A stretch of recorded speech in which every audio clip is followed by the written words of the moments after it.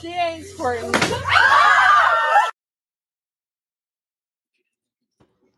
Classic. I debated putting that up because it's a little, a girl in a floozy dress. But I'm like, it's nothing you wouldn't see at a typical Novus Ordo.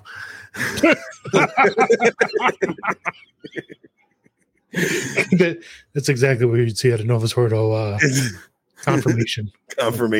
Yeah. What's her name? Lizzie, right? Lizzie wore something similar. Oh, yeah, you're not wrong. The big controversy of Is Lizzie. she still around? Yeah, she is. I've been blocked for so long, I don't even know. She goes on and on about her bipolar disorder and stuff, so she's pretty nice. I'm running on. Let's see. I went to bed yesterday at 8:00. Then woke up at 10 with a headache. Got back to bed at like 10:30. Woke up at 1 with a headache. No. I woke up at 12 with a headache. Then I had to leave for work at 1 a.m. So since we got back from our trip to PA, I've been getting 1 to 2 headaches every single day. It's been every night since then. Every single day at night when I go to bed. If we weren't live, this is when I would edit in a cut of Enoch describing how you chain smoked 4 cigars. Yeah. What if they're related?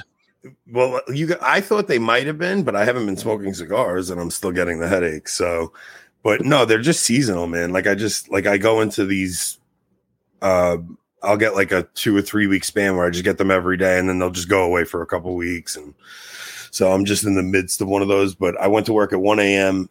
I got home at 4 p.m. today. I haven't taken a nap, so I'm a little tired. So you guys will have to forgive my quickness with my my jokes tonight. But I had an incident at work this week. But Rob, if we play that video, you can't play volume because the guy's vulgar. But for anyone that doesn't follow me on Twitter, we had so there was a guy who was intoxicated at 5 a.m. driving an electric scooter, and he crashed into our pickup truck. So it was my brother driving the pickup truck. So typically, if you call the cops on something like that, you got to wait 3 hours for the cops to come. So my brother said, listen, we'll throw you $500 to just let us go, even though it was 100% the guy's fault. Now, everybody freaked out when I said that. They're like, why would you offer the guy money? Because waiting for the cops for 3 hours and you have 10 guys on a crew making prevailing wage, union wage in New York works out to like $700 an hour. So it wound up costing $2,100. The guy wouldn't take the $500 and he starts demanding $5,000. And my brother's like, you're out of your mind, bro. You're drunk. You drove into us. We were parked. The vehicle wasn't even moving. We're going to call the cops now. So they call the cops. While they're waiting, the guy goes into a rampage, starts flipping out, pulls out a knife, starts waving the knife around. One of my other coworkers grabs a shovel and he's ready to hit him with a shovel.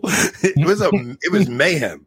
This guy, he could have taken $500 and walked away. Instead, he does all this. The cops come, they confiscate the scooter, and they confiscate his knife. They don't arrest him, though. So this is another reason you don't call the cops in New York, because they're not going to arrest the guy either way.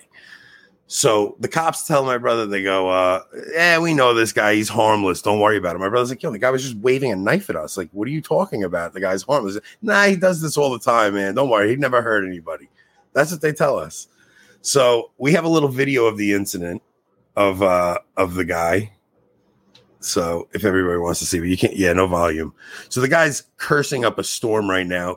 Now you see my 2 workers are in the distance. This guy holding a knife in his hand. You see the knife. He's just cursing like a maniac, drunk.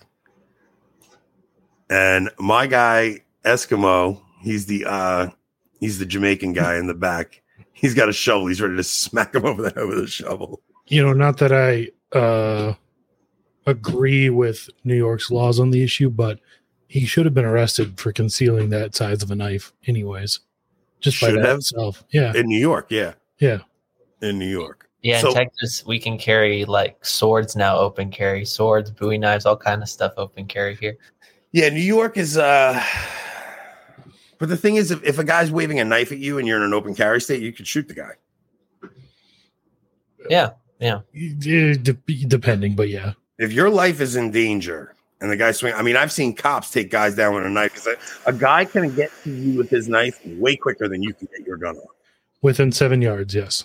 So if he approaches you in an aggressive manner where you think your life is in danger within 21 feet, I mean, in Texas, stand your ground laws, Florida. I mean, that's what I'm saying. There should honestly be a national stand your ground law.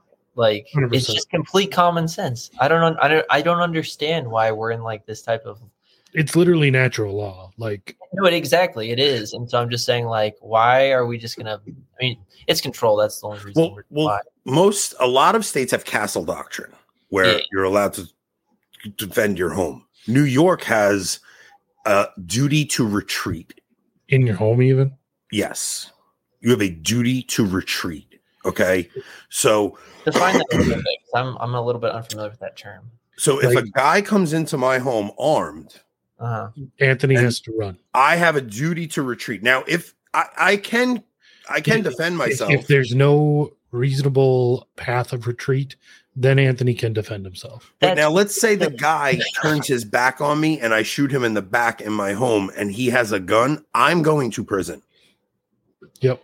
That's ridiculous. Absolutely insane. You know, in Minnesota, they don't call it castle doctrine, but the way the law reads is that if you believe, like if there's a reasonable belief that someone is about to commit a felony in your home, you can kill them. Yeah. Breaking entry is a felony. Yeah, but you don't know if the person is armed. Yeah. Yep. And it's just wacky the way New York and New Jersey have their gun laws, man. It just sounds like they're like New York and New Jersey are definitely like one of those last holdouts because like for all the black pillars that you see online who are just kind of complaining that especially like on all issues of freedom, we're just completely losing everything over the last like 2 decades, but really over the last decade, Second Amendment rights groups have done so much. So many states have adopted very, very pro Second Amendment laws. I mean, just look at the 1980s versus now. Just do like a chart comparison of both, and you'll see that we're absolutely rocking it, kicking that issue really, really well. And so, but it just sounds like, yeah, it's basically the West. You got to go into Congress, bro. You probably be the best Congress. So do I have to start leaving messages where I say to you now? I see somebody said this is their first show in here. Hang on, let me see. You guys got to check it, see if you guys got any podcast reviews. Oh yeah, check for any podcast reviews, Rob. Let's see. Somebody said it's their first time catching us live. Where is it? It was at the very beginning. Caleb, first time catching you guys live, finally. Okay, Caleb, you have to do a $10 super chat. That's the rule. We're kidding. We have one new review. One new review. Let's hear it. Okay. It's from Expired, and it says, flabbergasted. I'm simply flabbergasted that I listen to these guys. They are uneducated, really don't know anything about anything, have absolutely no connections with anyone of any importance, and in general are dumbfounded on every conceivable front. Hey, I'm even more than a bit suspicious that they may be insane. Give them a listen. It will be time well spent. 5 stars. 5 stars. I love when we get new reviews, man. That's one of my favorite things we do on this show. So if you guys have absolutely love to see people who just don't know the show just like flipping through random podcasts coming across yours and being so confused. Like, well, do you know how this bit started? This bit started because somebody left a horrific review for us. Like somebody really left a bad review for us and left 2 stars. Do you remember what it was from? What was it? What was I started an argument with somebody on Twitter, right? No, I think no, it was Angela. Her 5-head, remember? No, the first bad review? I'm pretty sure it was from that, right? I think I started an argument with somebody on Twitter and they came just to like, they thought they were going to take a dig at us. Go back and find it. It's the first review. It's like, so they thought they were going to take a dig at us. And I'm like, okay, let's run with this. I'm like, everybody leave terrible reviews, but just make sure you leave 5 stars to bring the average up. Because we would have an impeccable 5-star average if it wasn't for this 1-star review. This idiot left 1 star. I gotta go back because they're the first reviews. There's like 500 reviews now. Well, 68. Wow, that's not bad. That's not bad. Okay, so from May of last year, May 25th, much to be desired. Anthony is a ghoul. We're not impressed. That was it. That was 1 star. That's the whole review. Oh no! You know what it was? It was the Uvalde. There was that one person that everyone thought was the shooter. You know the. Oh yeah. So the host of this show participated in the doxing of an innocent trans person after the Uvalde school shooting. Okay. The hoax originated on far right-wing websites like 4chan and InfoWars. It was promoted by white nationalist Congressman Paul Gosar. Well, there 1 you star. go. You're right. It was your fault. It was my fault. Of course, it was my fault. I always rub people the wrong way. So yeah, and then today I asked on Twitter. I should have sent you the results of the poll. I'll find it. Yeah. I asked, is everyone a child of God? Yes. Was the two replies were, you could say yes or no, only those who are baptized. And I'm sorry, guys, a little slow today. Let me just say. Of course, you've tweeted 400 times since Of course, then. yes. Okay, is every human being a child of God? So, Now, what are the results? of course, because you put the third option in, I have to do math to figure out the percentages. Okay, here we go. Okay, so no, here it is. All right, so 56% said yes, everyone is a child of God. Every human being is a child. Like I of said, God. you can't, that's not the actual result. Give me a second. Because I gave show results, right? Yeah, so 14% is show results, so it's not really.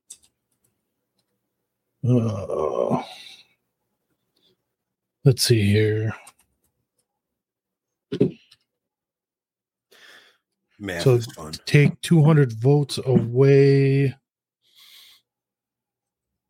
Man. How I'm many people flabbergasted. Yeah, flabbergasted that this guy named Anthony looks so based in trad build. Rigid killing.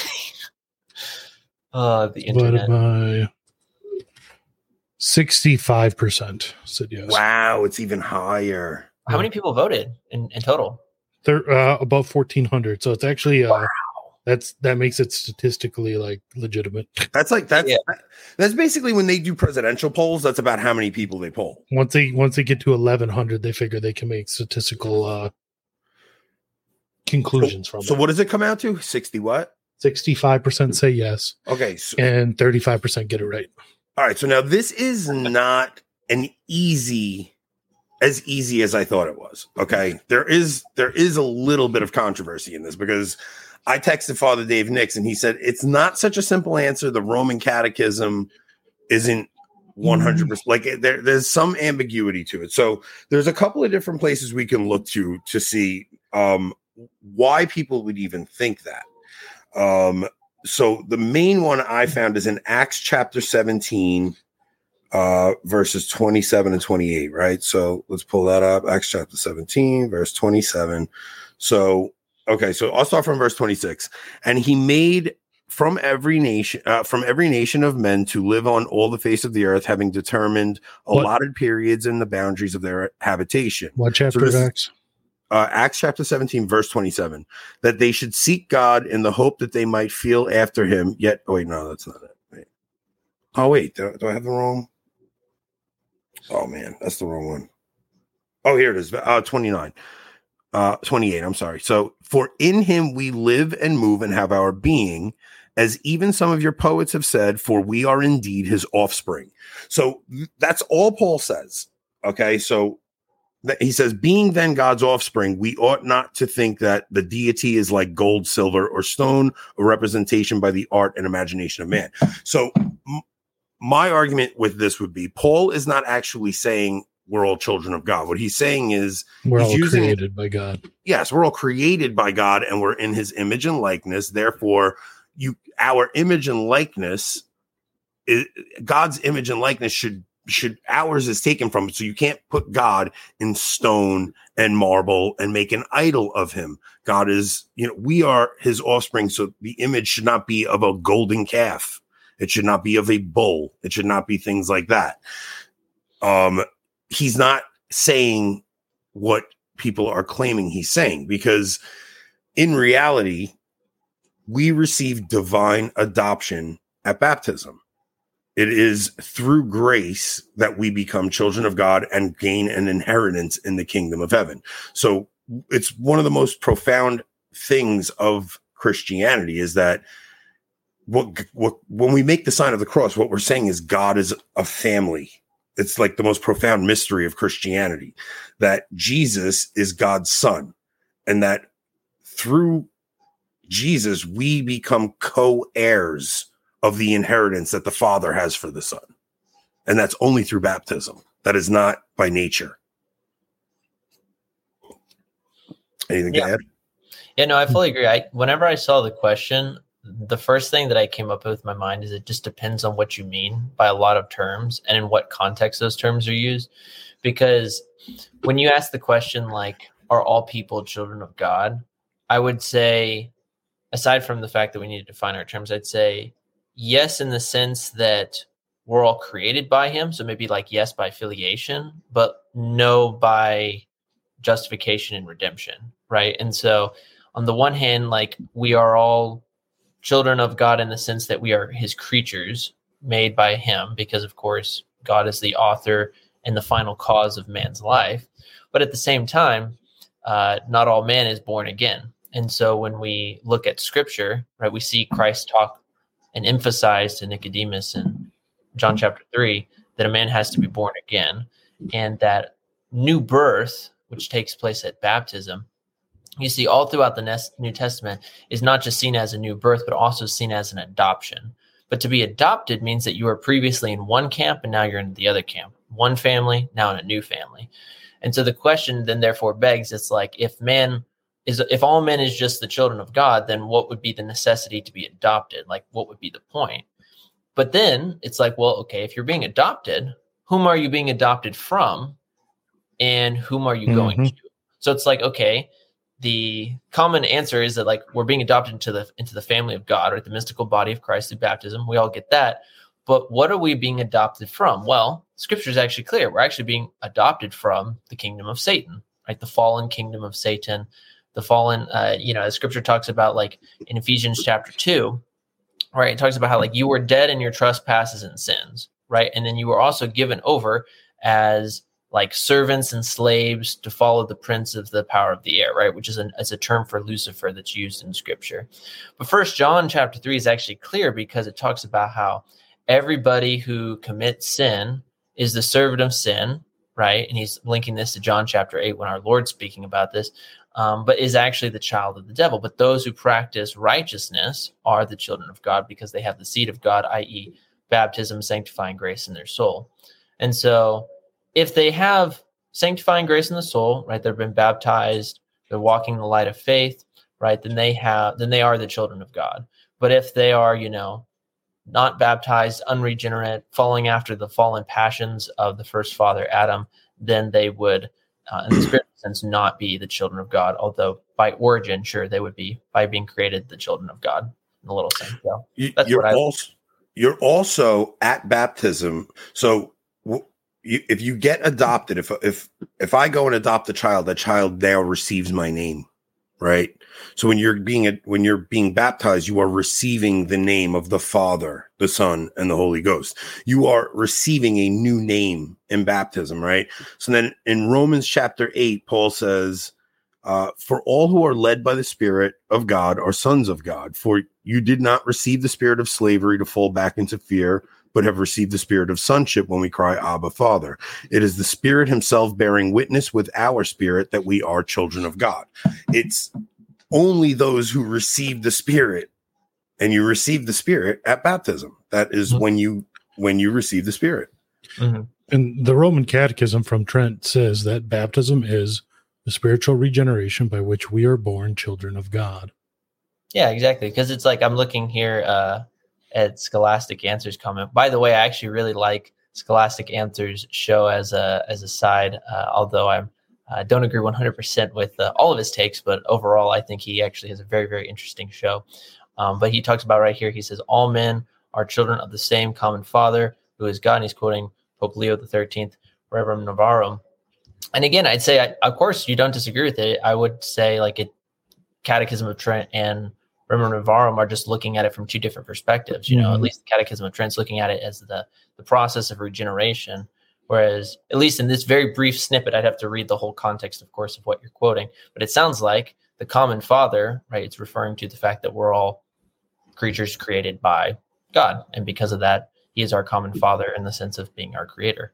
And so do you think the people that answered yes to the question had that in mind, or do you think they just have this generic hippie Vatican II style of understanding Catholicism? That's what I'm wondering, because I would say being created in the image and likeness of God is not the same thing as being a child of God. That you still have an inherent dignity about you before you're baptized because you are created in the image and likeness of God. It's not like, because the animals are also created by God, not in his image and likeness, but they're also created by God, but they're not his children. So there's an inherent dignity of being a human being created in his image and likeness that the animals don't have, but I still wouldn't say they are children of God just because they are human beings. No, yeah. So this would be two technically separate different areas. So it's like, on the one hand, I would say that, so to be made in the image and likeness of God, right, means that we have rationality and a free will. That's what it is. So angels are also made in the image and likeness of God. Both of us, right, humans and angels, separate from the animals, because they don't have that capacity, they don't have a rational soul. When it comes to your original question of how those people were asking it, perhaps it can kind of elaborate a little bit to scholastic answers kind of question about, like, is this a controversy or not, or why is this a controversy? I would say probably the way that most people on Twitter are probably going to be answering this question, right? Twitter is not a bastion of scholastic nuance. And so probably they're going to be looking at it from a more quasi universalistic tendency of just saying, like, aren't we all like brothers and sisters of in God, kumbaya, let's hold hands and kind of go around the fire and everything's fine. That is very much so a tendency that you do see in common parlance, right? Not necessarily in theology, but like in common parlance. Like when you walk, I'll tell you guys a story. I'll give you a brief example. When I was in Kansas, right, or actually Missouri, going to see Tim, there was one night, right, I was finally getting to see Tim Flanders in person, right? I was so excited. I've been driving for 15 hours. And then Tim, you got there and he's asleep because it's poor Tim. Like, he was just like, I got to go to bed. I got to go. I knew it. Anyone who knows Tim Flanders know he goes to bed at like 6 p.m. or something crazy like that. Anyway, so I was a little disappointed, but as I was waiting out, like before I got the message, I was actually waiting outside this hotel, and I was kind of just waiting for him to show up. And this dude, this old man, kind of comes up to me, and kind of like most jovial old men, they're just wanting to talk, to somebody, I guess, that's not another jovial old man. And we started talking, and then he told me this interesting story about how he was in California in this kind of just like apartment duplex, and it caught fire. Right now, this guy's 70 years old. It caught fire, and he was trapped, was completely trapped. And that fire ended up killing over 80 people. Like, it was a horrible fire. It happened like 3 or 4 years ago. And this guy, for the first time in his life, he'd never been baptized. He was never practicing of any type of religion. He got on his knees, he just prayed. He was just like, God, I don't know if you're real, but if you're real, please get me out of here. It seems so convenient that when that the atheist all of a sudden needs God in that moment. But he actually ended up, the fire department came and they got him out. And it was only he and his wife were the only people in this entire apartment complex that made it out alive. It was crazy. Now, he went on, and so this dude, he has a fair amount of money. He wasn't like this crazy homeless dude or anything, right? He had gotten a new house in Kentucky. He was kind of going between places talking to us. And one thing he brought up, though, as we were talking to him, is that like he's exploring religion for the first time. And in exploring religion for the first time, he's not going to get the scholastic precision that as a Thomist I would want, but he was very much so talking about, we're all children of God, we're all children of God, we're all children of God. But he was talking about this in the context of, he was an atheist, though kind of exploring, so kind of agnostic to a degree. His wife is a Jehovah's Witness, right? And then like all of his kids were just varying other things. So he's kind of approaching that phrase, we're all children of God, through that lens, Yeah. Right. And so that's like how your average American is going to be approaching it. It's just kind of what you would call an imperfect indifferentism. If you were going to use the precise scholastic term for it, it would be, every religion in some form or fashion is good. And aren't we all kind of children of God? And the problem with this, of course, is it denies the reality that because God is a personal being, he has revealed to mankind a unique means of salvation, a la the Catholic Church. Now, of course, you don't just bash him over the head. Yeah. You must convert. I'll baptize you now against your will. But we just kind of sat with them there, and Tim was long asleep, but I ended up hanging out with him for like an hour out in the parking lot of a random, motel out in the middle of nowhere. And it was cool because by the end of the conversation, I was with a friend, we get him to the place of recognizing that he should go and check out, the Catholic Church, the Latin Mass and things like that for the first time. But it was just through sitting with them, getting there. Yeah. You walk with, that's true. Like walking with people, you don't just bash them over the head, but you slowly or correct them to the right place. So probably a lot of these people on Twitter, they're in a similar situation where it's just kind of like, maybe they don't believe exactly that thing, but something around that has at least influenced their way of thinking. You know what I'm saying? So that's probably how they're asking. So even when what the Catholic Church teaches, where we say we are saved by grace through faith, by no works, like you didn't do anything to earn this grace of faith. So when you were dead in your sin, before you believed anything, God still loved you enough. So it's not like before you're baptized, God doesn't love you. He still loves you. You just haven't received divine adoption yet. So I think a lot of people think that's what trads are saying. Maybe, I don't know. It's not, because when you were dead in your sin before you did anything to deserve it, God pours this grace on you and you get this gift of faith. And then the play between works and faith goes into play. But 100%. It's really that's the big thing that Protestants don't get. It's, to them, it's you're just saved by faith and grace, and that's it. And there's nothing else. No, you are saved by grace, because when you were dead in your sins, you did nothing to earn it, but God somehow broke through into your heart for you to open up to say, okay, God, if you're real, reveal yourself to me. And he does that. Mm-hmm. Right. So, but I would say even you didn't do anything to deserve it or earn it, but your heart needs a certain disposition to receive it. Yeah, no. So what it is it's like, so in the Catholic sense, actual grace is drawing or kind of wooing the person to accept sanctifying grace. And you're absolutely right, Anthony, because it's like that initial grace at baptism, we can never merit, right? That's impossible. We cannot merit. I think it's the heresy of, Pelagianism and also semi-Pelagianism. Sean said, I can't even get friends to consider not being rabid anti-Catholics while Nick is getting random homeless men to go to the traditional Latin Mass. I don't know. St. Dominic's great for me, but yeah, no, so it's like we can't merit that initial justification, but then like after that point, you're right. Like we can cooperate, merit in the context of being rewarded, right?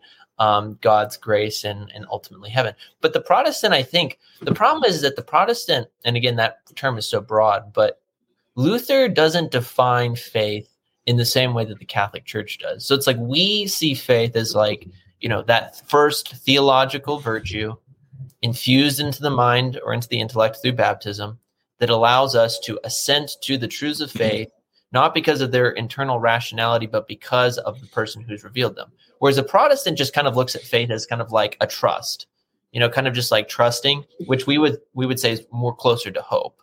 And so the problem is, it's like, a Protestant is just kind of hoping out there in Christ's death in the imputed justification sins, whereas we're actually willing to cooperate with that death and let its merits apply to us every day.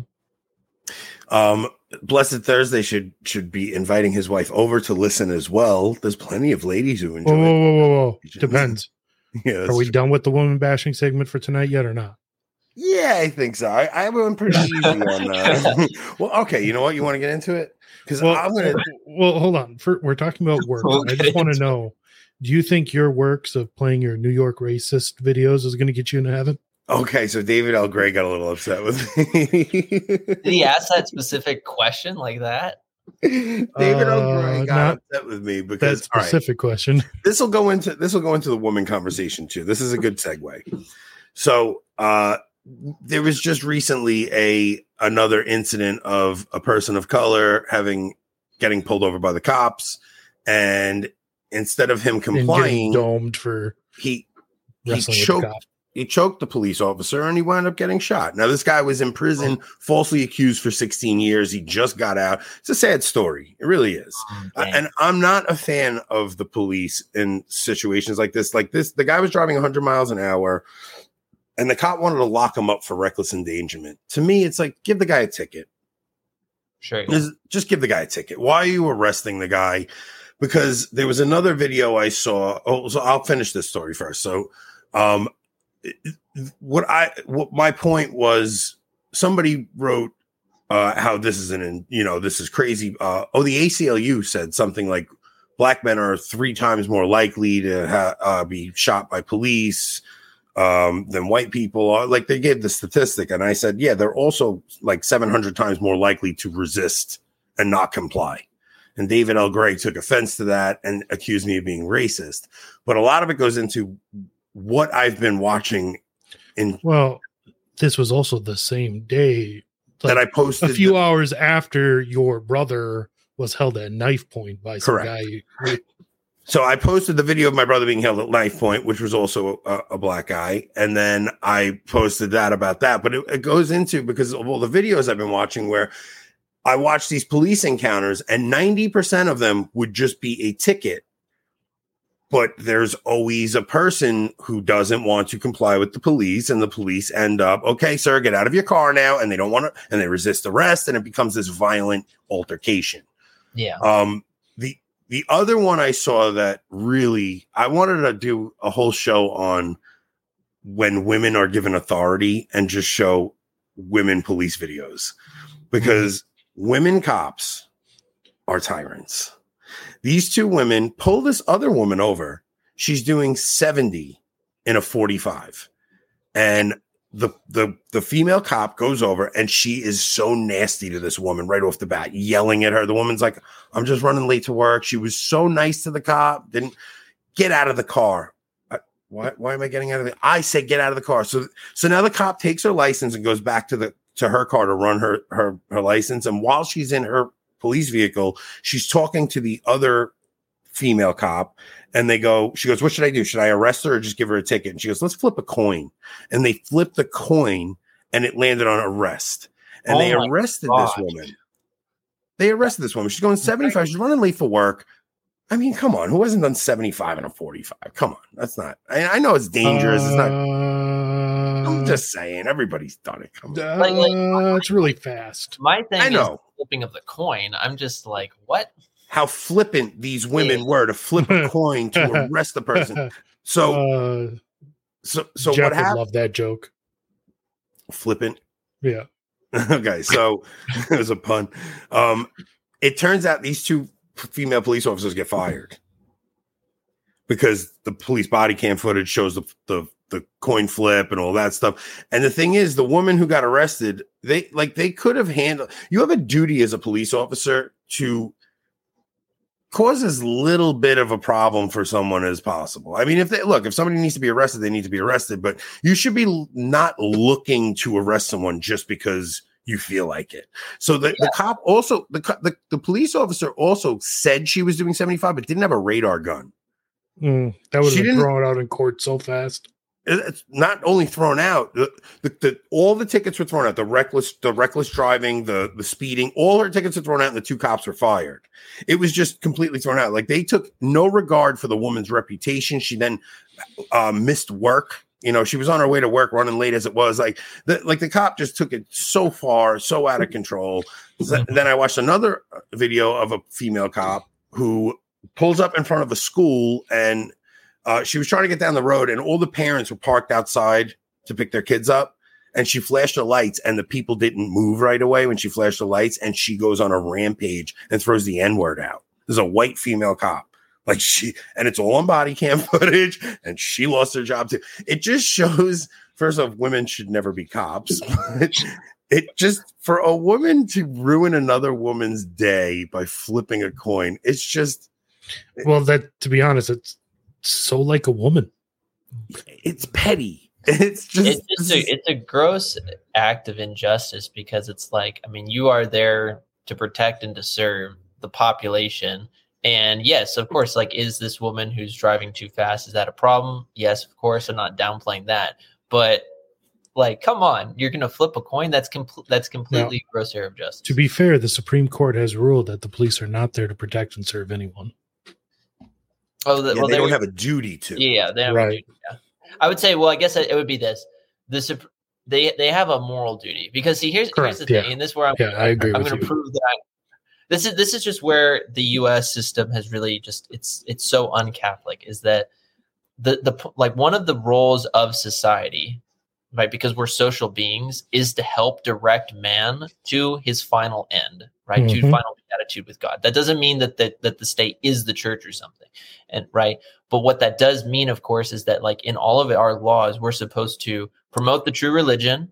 We're supposed to, in our morals, really exercise and promote good morals. And so in this context of morals, this applies to not just like, banning things that are bad, but also promoting like a justice system, which is truly in accordance with the virtue of justice. And so when you see, people who are just like, who cares? Let me just flip a coin, or on that nature, it's But how about even allowing women in this dangerous job to begin with? because I would argue, like, one thing that came to mind when you were telling the story was like, how about, like, what's so beautiful about femininity is when a woman can take her authority that comes from her husband, which comes from God, and exercise that in accordance with rightly ordered principles in the context of the family with the children, right? That is a beautiful thing. But once a woman goes outside of that sacred covering, which is hers, right, by the natural law, it goes insane. First off, I love that Molly's watching. There's something about a woman with an overinflated ego that there's just this ruthlessness, and you see it in female politicians. Yes. And you see it specifically in conservative female politicians, which is why I can't stomach. It's more apparent because it's so hypocritical, I would say. So hypocritical. It's there in liberal politicians too, but of course, but at it's least more they're apparent. honest about what they are. Yeah, They're progressives. But when you have a conservative female politician out there talking about family values, and she's abandoned her family to go be a famous politician in Washington, D.C., there's nothing that upsets me. And then gets busted at a Beetlejuice concert. 100%. Bobert, nobody upsets me more than that woman. She'll have the nerve and the gall to talk family values. She abandoned her husband and children. Oh, I know. And she's hooking up with random guys that she just met and it's horrible. It's nauseating. Yeah, no, it's absolutely horrible. And this is I think the moment when all of us Catholics are just like, can't we have a true righteous person like, Louis the Ninth show up and end up being king of America? But until that day happens, it's absolutely horrible. Can you imagine what Mike Lewis would say about a politician that wants to cut out the tongues of blasphemers? So let's let this conversation carry over to the attacks, because all of this, the baptism conversation, all of it really started because they are going after Credo. And they specifically being Lewis and the like. It's Tom's Digest, who I'm friends with. Yeah. Tom's going after him too. They're nitpicking things that Bishop Schneider has said, and they're making a caricature of trads. First off, and I don't like when caricatures are made of any group. Of the whole Catholic faith, because to them it's anything that started in 1962 and since. So part of what they were getting at is it's almost as if they think that Catholics have an obsession with hell, almost like that they enjoy the idea of hell. Okay. And the thing is, I would say, I don't think that's what trads are doing. I don't think trads are looking to portray anything of their own interpretation on it. They just want the truth. Yeah, so look at the whole like parameter of the traditionalist movement. Like, whether people like it or not, the traditionalist movement is spearheaded by Archbishop Lefebvre, who is all about the salvation of souls. Like literally every single thing he does, from planning chapels to schools to helping religious orders get revigorated and things like that, is all because of the salvation of souls. It's not like, hey, if someone was consistent and they were just gleeful, what they would do is they'd just be like, well, let's just shut everything down. How about this? Let's shut everything down and make you wear a mask and you'll never show up. And have fun being saved. Like that's just not. But that's even not Nick, even the conversation on baptism, right? Somebody shoots back at me and says, "So what are you saying, that newborn infants aren't children of God?" And they always love to go to the baby limbo. Baby limbo. It's like, listen, you guys have to understand, if you take away the necessity of baptism, what you're taking away is the necessity to evangelize.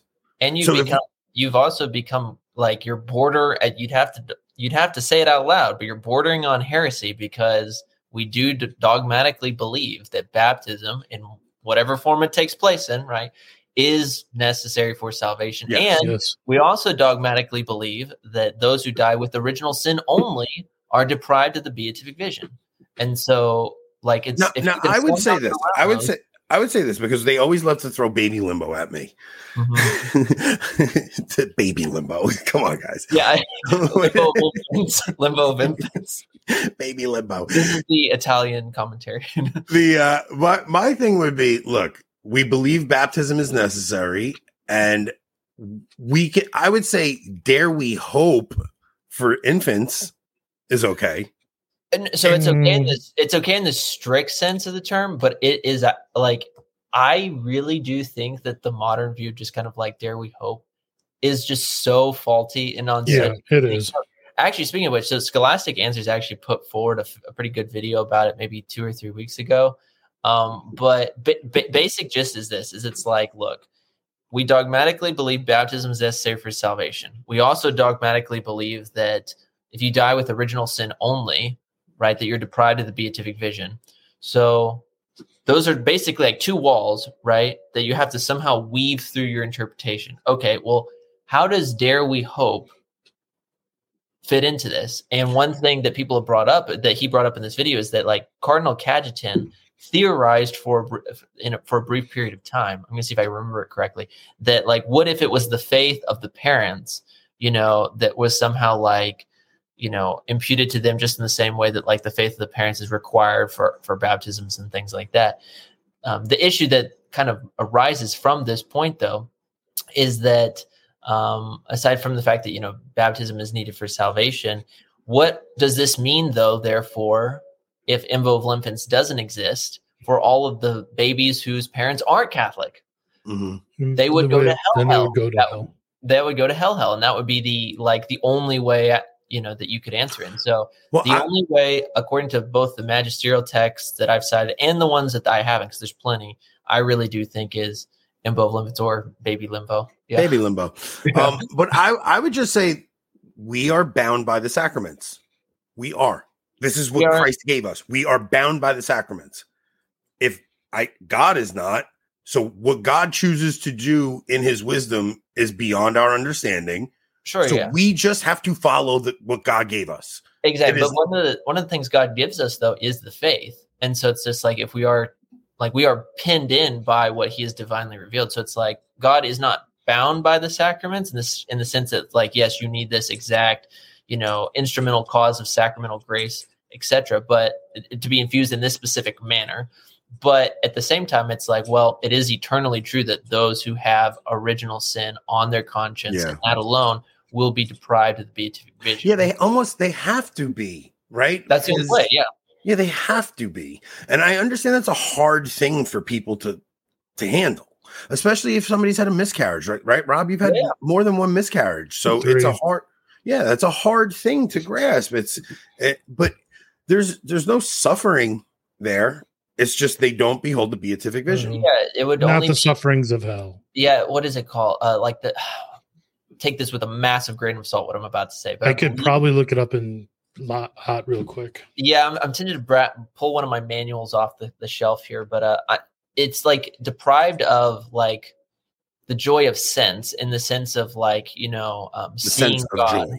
Like the sense of joy, seeing God in the beatific vision, but they're not punished with the punishments of hell, any of the torments, etc. Because again, they're not culpable of that. But at the same time, because God is perfectly just, and Revelations 21:8 is very clear that like no impure thing shall enter into his sight. Okay, so Odd here says, in the punishment of hell, theologians distinguish between the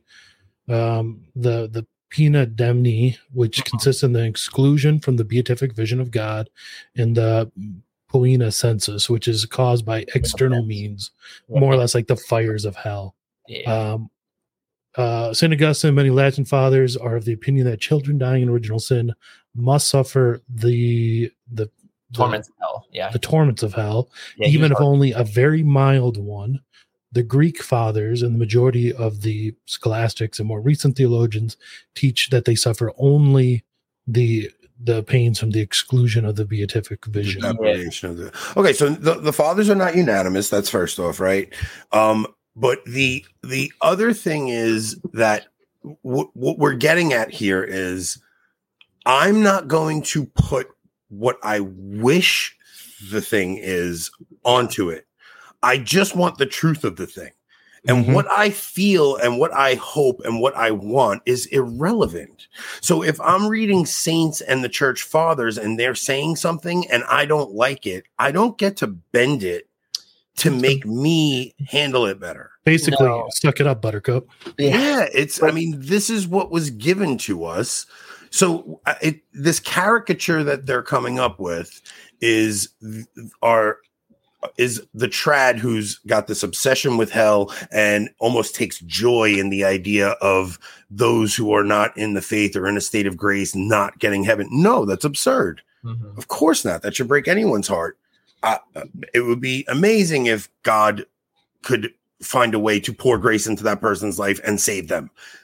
We should be praying for our enemies' salvation. But the idea is I'm not going to make something up because it sounds bad. I don't care about feeling good. I care if something's true. No, it has to be. Yeah, exactly. Because it's like our emotions, our passions are going to go here, there, and everywhere. And you're absolutely right, Anthony, because it's like, it's easy for me kind of in the scholastic drawing room to be like, okay, here are the different theories. Here's what makes the most sense. But like, on the other hand, you're absolutely right. It is a real thing that affects mothers and fathers and siblings and things along that nature. But at the same time, theology is the study of God and of things in relation to God. And we have to look at every theological question in a theocentric lens. And the problem is it's like, if we really take the dare we hope mentality in this context to its logical conclusion, I would argue that it starts to challenge the justice of God. It does. That's what, like, you're declaring that God is not just. Exactly, because it's like, well, even though God is not punishing them with the pain of sins, which is just, right, that he's not, he would still be obligated to have a certain amount of deprivation to them because of original sin. Like, this is why, guys, we should talk about the necessity of baptism for children very, very early. I think we were talking about it in the chat yesterday in the Telegram chat. Why the church emphasizes you must baptize your infants as soon as possible, or else it becomes morally an issue. Right? It's supposed to replace circumcision, so it should be done within 8 days. Exactly. It needs to be done ASAP. And the thing is that, if it's not done, for any type of just cause, which I'd say is a very, very, it's not things like, waiting for the whole family to show up. It becomes an issue. I have a friend, right? He's a father of 2, and he's just got married like 3 years ago, has 2 beautiful baby girls, but he took this very seriously. And when his first was born, it was like 2 days. And then she was, boom, they were at the church getting the baptism done, etc. Right? He's in the SSPX, of course. So you have that baseness there, but you don't see that everywhere. And that's a major problem. So I remember this story, if it's the same story, I mean, it might be a different story. But the people that were urging this woman to baptize her kid, she was getting furious at that. Might be a different story, but there was a woman who had a sick child, and everybody was like, you should baptize the baby. And it caused this outroar. And it was like, everybody was like, how could you be so mean and make her think that she needs to baptize her child? It's like, the people saying to baptize the baby are the only ones that actually care about that baby. 100%. Everyone else worried about the mother's feelings doesn't actually care about the soul of that baby. 100%, because it's like, I mean, you look at the traditional rite of baptism, it very clearly expresses the reality of like the devil's hold upon even a child, right? And the necessity for divine grace. And I saw one person, they asked a good question. Let me just say this too. When it comes to even limbo of infants, right? Limbo of infants is not a bad place. It's not a place of like physical suffering and pain. It is actually, you know, the theologians will talk about a place of all natural happiness, right? So it is, you know, it is a happy place. It is not that, you know, that they're just sitting there kind of oh hum, etc., and nothing is happening. Right? It is a place of like great, I said here. Yeah, St. Thomas says that natural bliss is compatible even with the pain of the damned, with the pains of being separated from the beatific vision. So exactly, because the thing is, like, when it comes to like actual hell, the sufferings of hell are multi-level. They're in the soul, they're in the flesh, etc. And so the rejoicing, therefore, on the flip side of it, is going to be in the same way. And so, but yeah, we got to baptize infants early. And this is why, like, this whole system where we're just not emphasizing true evangelization, we're not going out. We don't see people like having this urgency to go out and to baptize and to call man for conversion, right? It's so evil. It's so incredibly evil. And that's why we got to pray that, you know, we have priests and missionaries that really rise up and go forth into the ends of the world to baptize, because like these are actual souls at stake. And yeah, I don't know. It's absolutely crucial. But yeah, that's why baptism, you know, it is the most important sacrament. I want to pull up some of the credo criticisms. Okay, so I have one here. Yeah. Well, all right. I'm waiting for Dr. Hahn to get his next hit piece for endorsing this book. Okay, so wait, let's go with this. Well, this is all goes back to this and stuff. So, all right. Well, before even that, Rob, let's see. Unless I'm misreading it, Bishop Schneider in Credo seems to be asserting no unbaptized person has human dignity, and 2, anyone who is in a state of mortal sin also lacks human dignity. This seems ... really bad and dangerous, in addition to being false. Okay, so this is who is this that wrote this? This is the you know who it was. No, that was Tom. Oh, was it? Yeah, that was Tom. So is the dignity of this is what Bishop Schneider wrote. Is the dignity of the human person rooted in is the dignity of the human person rooted his creation in God's image and likeness? This was true for Adam, but with original sin, the human person lost this resemblance and dignity in the eyes of God. He recovers this dignity through baptism. He keeps it as long as he does not sin mortally. So that's what Nick was getting into when he said the word dignity, or Rob, is it you maybe saying, what do we mean by the word dignity there? Right. Schneider is using dignitas in like the old like Roman sense, which was like a moral standing. It's your moral standing. It's not like your identity as a human being. It doesn't mean you're worthless. Right. It means you lost something through original sin. Adam loses something through original sin, right? So it's okay. So I think Protestants view original sin as a stain on the soul, where Catholics view original sin as a lacking of God's grace in the soul. Well, I'd say it's both. So it's like in the sense, well, it depends again what you mean by certain things. But yeah, like the stain in the sense that like we are going to have like the niggling vestiges of. Oh, like, Nick, can't use that word. Wow. What word? Oh my goodness. What word? Vestiges? No. Yeah. What? The way you said it just sounded like we're just making a joke. It just sounded a little. I was like, what's wrong with vestiges? David L. Gray's coming for you now, man. I don't even know who that is, but all right. I don't know who that is. All right, let's go again. Let's do the niggling thing. Short. Like, did I trespass upon like so? No, we just thought it was a funny line. Okay. What did you call me? I'm so confused. Okay, whatever. Yeah, my point is, so like we have, you know, through original sin, when it's forgiven in baptism, we still, of course, have a certain amount of its effects, right? So we have, a darkened, the remainder of a certain darkened intellect, a divided will, inflamed passions, things like that.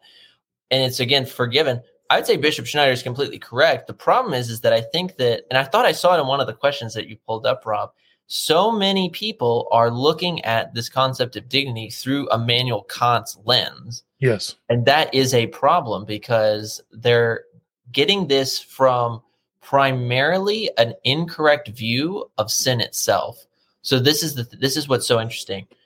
So many modern catechisms and modern faith formation programs, and I can say this as a catechist for almost 4 years now, what they'll do is they'll say, what is sin? And they'll say, it's a wounding of man's dignity, right? Which is so like, okay, this is a seventh grader. Like, what is like, how is that? They're actually saying the same thing that Schneider's saying. Well, but see, this is the thing. What they mean by the sin, though, is that they're emphasizing the fact that, like, man's dignity, I don't think they're saying is rooted in the concept of sanctifying grace. Because where they're getting their idea of sin comes from is they're not focusing on the reality that sin is first and foremost. Yeah, it's an injustice against God. It's an injustice against God, and therefore we, as his subordinate creatures, of course, have to render that only through Christ, of course, can that be rendered. And so therefore they're looking at this human dignity through a different lens. And I think that's where this criticism comes. But that's where like all theology of the body and JP2's personalism, like so much of it's influenced by, Enlightenment. Listen to me. I would say when a woman dresses provocatively, she loses her dignity. How can this not be true? No, exactly. Right? I mean, if I do something that if I sin in certain ways, of course you lose your dignity. It's undignified. Something is undignified. I mean, come on. This isn't even a problematic thing. I don't understand it. All right, so let's go to the next one. According to Bishop Schneider and Credo, basic human fraternity can only exist between the baptized, who are only persons with basic human dignity, in quotes. I'm really beginning to be not quite sure how Schneider's version of Catholicism is incompatible with abortion or genocide. He's twisting what that Schneider is a means. Gross interpretation of what he's saying. So this is what Schneider said. Does Christian humanism radically affirm the dignity of every person as a child of God, thereby establishing a basic fraternity? This is what we were talking about earlier. Right. No, it is the sacrament of baptism that establishes basic human fraternity, for there is no parity between the condition of those who have adhered to the Catholic truth by the heavenly gift of faith and the condition of those who, led by human opinions, follow a false religion.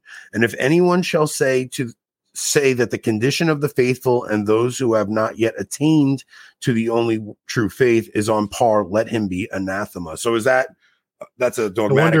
I wonder from what council that is. Let me look at that footnote real quick. So so look, what he's talking about there, in the way I see it, is he's addressing Francis and the basic sentiment we have in the church right now about human fraternity. Oh, we have to build human fraternity, right? And he's saying, no, you can't have fraternity of man without the fatherhood of God. Notice how in Lewis, this is from Mike Lewis here. Notice that Lewis gives the footnote 53 says it's a confusing claim with catechism, but he doesn't tell you what footnote 54 is, which is probably a dogmatic statement from a council. It sounds like Vatican I. Wait, is that his opinion a confusing claim of the catechism of the Catholic Church, or no, is the footnote? That's Schneider's footnote, I think. Let me see if I can find that. Yeah. Okay. So in other words, what they're trying to do now with the Abrahamic Faith House and with they're trying to build human fraternity, which is a Masonic principle. Of course. It's a Masonic principle. Doesn't matter what religion you are. Let's just have a brotherhood of man. And what Schneider is saying is, no, true human fraternity can only exist in the one true religion. It's the only place that it actually can exist. Look, what we're going through right now in the church is a family crisis. What we are in right now is the most dysfunctional family fight that's ever happened, because you have Catholics. I mean, you're talking about people that got upset with me for implying that baptism is how we become children of God, who are Catholics who would consider themselves faithful Catholics. It's the teaching is so unclear right now that we have such a lack of authority and fathers in the church right now that the children have run amok and the children are taking that authority on themselves. So get this. So Lewis and Tom and others are upset at this catechism because they say that it is incompatible with Vatican II and the Pope sense, right? Of course. So that's kind of what we're saying too. Well, footnote 54 there, Nick was right on. It is Dei Filius from Vatican I, Canon 6. So that is a dogmatic statement from a ecumenical council that Mike Lewis believes is incompatible with Vatican II and the Pope sense. Well, the thing is like, I mean, I kind of think so too. This is where my more spicy takes are, but I mean, yeah, like it's a different church. Yeah, like the entire system in and of itself. While there's a lot of good things that you can get from it, like like you were saying a second ago, Anthony, you know, everything is so confusing right now, or the teaching is so confusing. I would say like the teaching is not confusing, but the hierarchy is an absolute, and I say this with absolute respect. It's a joke at the moment. It's a complete joke. Like if I, as a teacher, right, who teaches catechism as well as theology classes, if I was to teach in the way that these are being taught right now, no one would get a passing grade. They wouldn't even know what I said. You know, it was just, it's absolutely crazy. But yeah, this is a different religion that's more focused on human fraternity. How do we get everybody to kind of coalesce in kumbaya and, you know, rather than let's build great cathedrals, let's build the great Abrahamic family temple. Like that is the greatest image, pictorial image that you can get of where the conciliar church is moving to. That's just all that it is. So here's what kind of baffles me about the Pope splainers. And I mean the Pope splainers who are faithful Catholics, right? These are the Pope splainers who are Pope splainers not because they love what Francis is doing, Pope splainers because they want to respect the dignity of the office of St. Peter. Yes. Okay. Those people, it's almost as if they think we're enemies of the church, where I think that a lot of trads, it says it in scripture that there is going to be a great falling away. And that St. Paul says, whether I or an angel from heaven preaches another gospel to you, let him be accursed.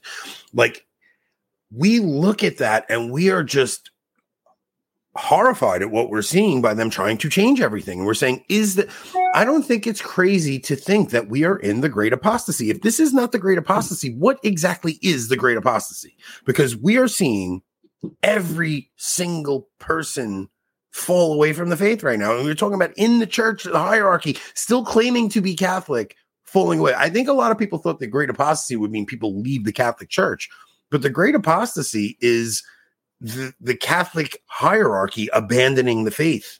What would be more cunning from the devil, right? To have everyone just leave the faith or to reinvent it and keep everybody in the same unit, if you will. I think that this is where, like, that sense of wanting to defend the office of the papacy is a good Catholic sense. You've said it plenty. You guys have both said it plenty of times on this show, and that's great because it is a good Catholic sense. The problem, though, is is podcasters really the problem? Or is it the pro-abortion feminist who's in charge of the, Pontifical Academy of Life, who was appointed by the Pope, put into that position? Is that the problem, or are we who are just kind of rambling, having a conversation on a Friday night? Are we the problem? Come on, give us a break. And the thing is, I'm not trying to sow dissent, and I'm not trying to. I'm genuinely confused myself, right? I'm just, and I'm trying to work out my thoughts on air. I am just some dad with a microphone and a webcam, right? So literally is a dad with the webcam. I just am. I'm a construction worker and a dad with a webcam, and I think I am like so many other Catholics out there who are struggling with what's going on right now. I'm not sitting here telling everybody this is what needs to be done. This is what the problem is. I'm trying to work this out, and I'm seeing things happening, and I'm saying, I don't know, guys. I hate. Look, I have a bit of apocalyptic phobia myself. Yes, you do. No, philia, not phobia. No. All right. So I have a little bit of both. So I like Apocalyptomania a bit because it's fun. But I also have a little apocalyptophobia because I don't want to be a cliche trad who's always talking about Fatima and it's but like Fatima, dude. Like I don't want to be that guy, but like Fatima, man. No, I mean, no, it's fair just because it's like, look, I mean, if everything was hunky dory, we wouldn't even be having these conversations. I mean, look at the people like you guys are on Twitter. You guys see it more than I do. Look at the big names who are now calling the synod onto the carpet, like Cardinal Zen, who rightly points out that like I don't know if you guys saw the two Chinese bishops that left the synod today, right? They said that they were leaving for pastoral concerns back home. I'm like, they're literally communist appointed bishops who work for the CCP. It's crazy. Are they the problem, or is like this imprisoned cardinal who can't even get 5 minutes of conversation with the Holy Father? Is he the problem? Real quick, Cat named Mouse, do you want us to just go into some of the more difficult things, or do you want to actually? I mean, I would go through. I'm actually starting a series on Credo next week, and I don't want to take it from Nick if he's doing it. No, I was gonna say like the more the merrier. So it's like this is not a competition. I'm putting it out there for free. So it's like if you guys want to do something where you like really have conversations about like deep stuff, that's cool. I'm doing this more like let's go line by line. I give my quick thoughts and stuff. So that's pretty cool. So I think let's let Nick do that, and I mean let's go through all these things that Lewis is complaining about. Yeah. Let's go through some of the problematic stuff together right now. I mean, we'll do that. And then Nick is going to go line by line for Cat Named Mouse. So let's see. I'm just a caveman. Your world frightens and confuses me. That sounds like an Apple podcast review. Yes, Tom, we are live right now. All right. So what does Lewis have in his article? Let's see here. So dignity, human fraternity. Let's see what else he has. Just as an so he's got the Muslims holding the same faith. He's got that listed. Let's go through that again. Yeah. I was telling Rob before the show started, actually before you showed up, I got to see that little snippet of your guys' show Back to the Future, because I'm a huge Back to the Future lover myself. So but yeah, no, so it seems like the controversy, let's look at the controversy real quick. Go ahead and so this is from Schneider's Credo. Is it true to say that Muslims hold the faith of Abraham? No, Abraham saw 3 and adored 1. Genesis 18:2-3, and rejoiced in the vision of the future Redeemer. John chapter 8:56, excluding neither Christ nor the Trinity in his faith. Conversely, the Muslim explicitly excludes faith in Christ and the Holy Trinity. Yeah, 100% agree. 100% agree. So my point was, the Muslims are claiming to believe in the God of Abraham. Yes, and I agree with that. Okay, so they're claiming to believe in the God of Abraham, the God who created everything. So unless there's another omnipotent, all-powerful being, I'm not saying they I would, and I'm not even saying I agree with this. I'm trying to steel man their argument. Sure, yeah. Right. Well, so I would say they, as Vatican II says, they profess to hold the faith of Abraham. So they're not professing that they hold the faith that you could read it that they're professing to hold the faith that Abraham held, or they could be professing that Abraham held the Muslim faith. So they profess that Abraham held the Muslim faith, but also I made the mistake of saying they believe the faith of Abraham, Isaac, and Jacob. But that's totally wrong, because Abraham has 2 sons, Isaac and Ishmael, and they're the descendants of Ishmael. Ishmaelites. Yeah, they're Ishmaelites. So it's. I mean, I wasn't even thinking when I said that last episode, but so I am not saying they worship the same. I'm trying to steel man and play modernist advocate. That's what they're saying. They're going to say, unless there's some other omnipotent, all-powerful being who created everything and is all merciful, but the thing is, they don't believe God is love. The things that we make, the claims we make about God because God revealed them to us, they would be appalled at. Well, and even if we remove the revelations from God and just look at God from natural reason, the arguments people were making online, such as the guy from CVS, was that if you use natural reason, you can come to certain conclusions about one God, and that Muslims believe in that God. But that's not true. Yes, from reason, we can conclude God is perfectly simple. He is unchanging. He is all good. Perfectly, all these different things. Well, you use Muslims the principles, right, of the unmoved mover and those things. That's I guess what they're saying. But Muslims, to them, the power of God is so important to them that they don't believe all those other things about God. Yeah, so it's like you're going to have certain emphases in like attributes that are going to become flagellated, as well as like their doctrine of Tawheed is going to be so vastly different in so many ways than the Catholic understanding of God. My question is this, so there's that phrase, you might want to look it up, Rob, in Nostra Aetate, because I don't want to be butchering it, but like, doesn't it not say like they adore the one God with us? Because that's my key phrase. We pulled it up last time, Rob. Pull that up again. Yeah. Let me ask you this. Okay, if they don't worship the same God as us, are they worshiping a God that doesn't exist, or are they worshiping a demonic entity that does exist? Yeah, so good question. So if people want to do a deep dive, check out the Sacra Theologia Summa, Introduction to Theology and Christian Revelation, because it actually gets into the basic discussion of like, what is a religion? A religion is like us clinging to with intellect, and a religion is a relation to a personal being, right? With our intellect and our will. So it's like we recognize that we need God with our intellect. We submit to what he's given, and then we say yes to following him with our will. So go ahead, Rob. Yeah, go for it. So it says the church regards with esteem also the Muslims. They adore the one God, living and subsisting in himself, merciful and all-powerful, the creator of heaven and earth, who has spoken to men. They take pains to submit wholeheartedly to even his inscrutable decrees, just as Abraham, with whom the faith of Islam takes pleasure in linking itself, submitted to God. Though they do not acknowledge Jesus as God, they revere him as a prophet. They also honor Mary, his virgin mother. At times, they even call on her with devotion. In addition, they await the day of judgment when God will render their deserts to all those who have been raised up from the dead. Finally, they value the moral life and worship God, especially through prayer, alms, giving, and fasting. Yeah, I'm thinking of, so it's paragraph 841 of the CCC, right? The church's relationship with Muslims. It says the plan of salvation also includes those who acknowledge the Creator in the first place amongst those who are Muslims. These profess to hold the faith of Abraham, and then this is the key phrase, and together with us, they adore the one merciful God, mankind's judge on the last day. Well, the only true What is that from? That's from the Catechism. Let's see, paragraph 841. Catechism 841.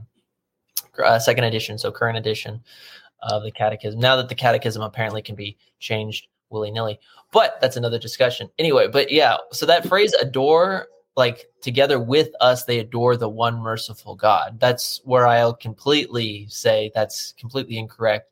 You guys brought up the other night the Catechism of Pope St. Pius X, right? Which I think this argument started to be used really by Mr. Timothy Gordon. I'm not bashing him or anything. That's where I think it's become popular.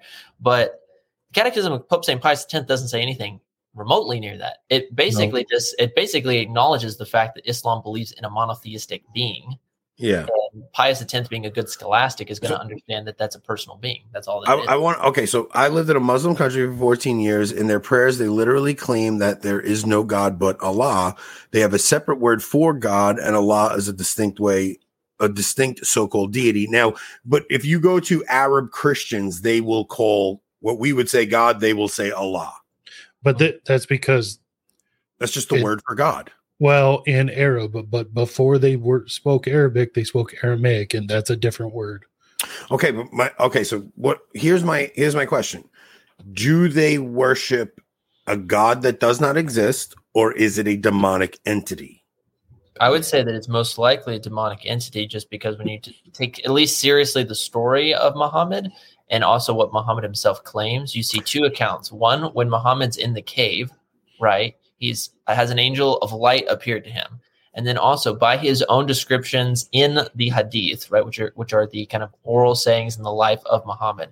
every time he gets a quote unquote revelation, he's twitching on the ground, he is foaming at the mouth, and he's saying, like, it's a very, very intense affair. Of course, this is demonically inspired. St. Augustine is very clear that the only true worship of God can take place inside of the Catholic Church and the Catholic Church alone. How can you call God Father if you do not have the Church for Mother, is what he also says. And so I think that that's demonically inspired, absolutely, because when you also look at it, isn't it convenient that there seems to be whole passages of Islamic revelation which completely abrogate great natural and holy things like child adoption for the sake of Muhammad wanting to marry his son's wife? Convenient. This is exactly what St. Peter says in 2 Peter chapter 2 when he says that false prophets have eyes full of adultery. Same thing with Joseph Smith, right? Joseph Smith happens to have all of these revelations that only he can understand, hieroglyphics buried in New York State, right? Only he can interpret them, then they're magically raptured up into heaven. But then all of a sudden there's a harem of women that are just around him, right? It's the same story with every demonically false prophet. Scripture has said it, and it plays out every day. So to me, I would say the best argument against Muslims adoring the same God as us is what was the heresy of Marcion? It was that the God of the New Testament was different from the God of the Old Testament, right? In Islam, the later hadiths, I think they're called, of the Quran, after I forget if it's after the trip to Mecca or the trip to Medina, I'm not sure. Yeah, hadiths are mostly after just Muhammad's life, but yeah, the whole. But the later hadiths of the Quran abrogate the first half of the Quran. Oh yeah. So what you're thinking of is the hadith is separate from the Quran. Okay, yeah, you're right. You're absolutely right. So it's surahs, right. The later surahs. Yeah, right? Yeah, exactly. Because it's later teachings abrogate earlier teachings. Yeah, you're right. So then the God they believe in is changing and cannot be the same God we adore. Yeah. Tom says, it's actually a Nestorian heresy. A little bit of both. Both? Yeah, I mean, they're both claiming that Jesus is not God, right? Not just to mention all of the very, very interesting scientific problems like the sun setting in a pool of muddy water, or sperm coming from the spinal cord, or all kinds of insane things where Muhammad is, marrying a, let's just say, Chris Hansen worthy episode young lady, or wearing women's clothes, or saying that you can cleanse oneself at the bathroom with an odd number of stones, or you have to dip the fly in the milk so that you can get that stuff is in there. That's all in the hadith. This is all in the hadith. So it's like the Quran. Yeah, but all right, but you go to Deuteronomy, they got some weird things in there too, dude. No, everything. The law of the Lord is perfect. It all makes 100% rational sense, and we have entire commentator traditions. When you go over to Muslim nations, there's a lot of Muslims. There's some pretty crazy sheikhs who think you have to do this. And the thing is this: in the Quran, it only mentions Muhammad 4 times. Only 4 times, right? And so there's a small heretical by Islamic Standard sect of Muslims, which are called Quran-only Muslims, because the Quran says that the standard of conduct is Muhammad. He's like the litmus test. But the only way you know about Muhammad's life is by reading the collections of al-Hadith. And when you go and you read the collections of al-Hadith, you find that this guy, is saying, on the one hand, you can marry up to 4 wives, but I have 9, and half of them are underage. And all of these crazy things that I've been saying, whether it's literally dunking the fly or using the stone, or that you can drink camel pee because God will somehow cleanse it in your palate, or that the sun sets in a pool of muddy water. Why would you read this? Because there's a lot of people lost. That's the thing. We got to understand. And so when we're doing these ridiculous ecumenical meetings where we're up there just saying, oh yeah, let's all be buddy. And I'm like, look, this guy's book literally is saying that we can cleanse ourselves with an odd number of stones. That's not the God I worship. That's insane. I'm going to put a poll up tomorrow that says, did Arius worship the one true God? He's far closer to it than Muslims. I know he is. That's my point. And I want to see how it compares to do Muslims worship the one true God? Joseph is base. They can't eat bacon. That's demonic. 100%. Yeah, Arius was way closer because he was closer. He believed Christ was.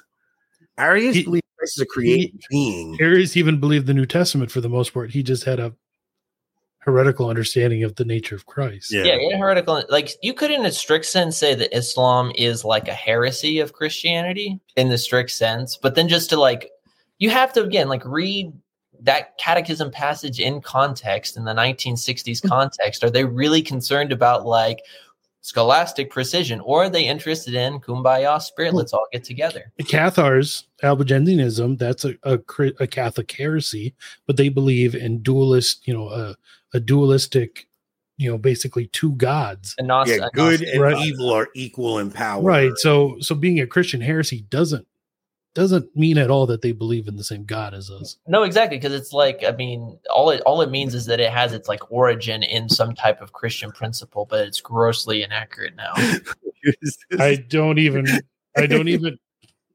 know what that. I think I know what it is, but I don't want to. The phrase is "peace be upon him," so he's saying "police be upon him." But the second part, yes, I'm not going to say it. Look, the thing is that there's plenty out there about Muhammad, and he is the last person on the face of the planet that you'd want to be following as a good moral conduct person. Like, we would have to have an uncensored show if I was just to go off right now about some of the crazy stuff. we'd have about worship. That I wanted a dubia question submitted to Rome, see if they answer. Was there any other problematic areas that Mike Lewis brought up? I'm sorry, guys. Please forgive me. I do think it should be pointed out that Lewis is complaining about the beliefs that Schneider has about Muslims.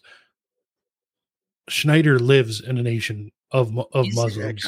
Lewis probably hasn't talked to one in. You ever hear Eric Sammons try to say Kazakhstan? It's hilarious because it's not a hard word. What is not it? At all? Eric, it's not difficult. Is that Kazakhstan? Kazakhstan. Eric, Kazakhstan. It's you could say crazy. Kazakhstan. It's not that hard, bud. Oh man. One day we should come on and we'll do a locals exclusive show, and I will give you all of them, like the 10 most off the wall things. That would be I would do that. Yeah, man, for sure. Most people don't know. I actually am obsessed with Catholic Islamic apologetics because I was like over in Muslim lands a couple years ago for a long time of evangelization. Dude, and you have to understand Detroit's not that bad. I don't know if I'd say it's Muslim lands. Yeah. Rob, you live in closer to Muslim lands than anybody I know. Hey, they're 4 hours south. Hey, while Nick mentions it, there's another good one. Well, before, Nick just mentioned it. If you guys aren't on our locals, there's a lot of bonus content on our locals that you can't get on YouTube. Head over there and go subscribe, join our locals. All right, what was the next one, Rob? So this is the last one I see on the website. So question 96, then man is not a creature that the creator has willed for its own sake? No. Although man should never be used as a mere means to an end, the notion that man exists simply for his own sake is the self-referential error of anthropocentrism rooted in the unchristian philosophy of Immanuel Kant.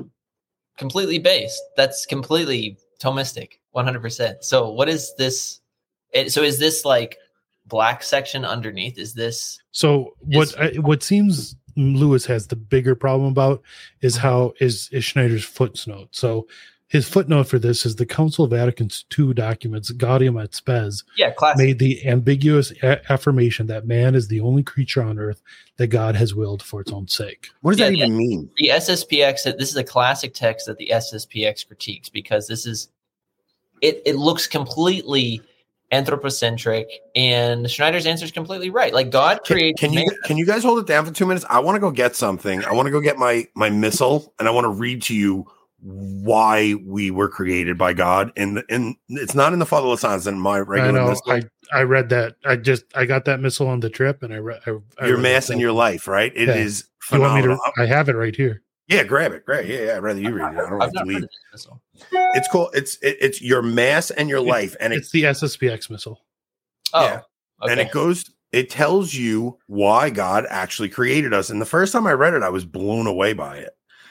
And essentially it gets down to God created man to be a wedding gift for his son.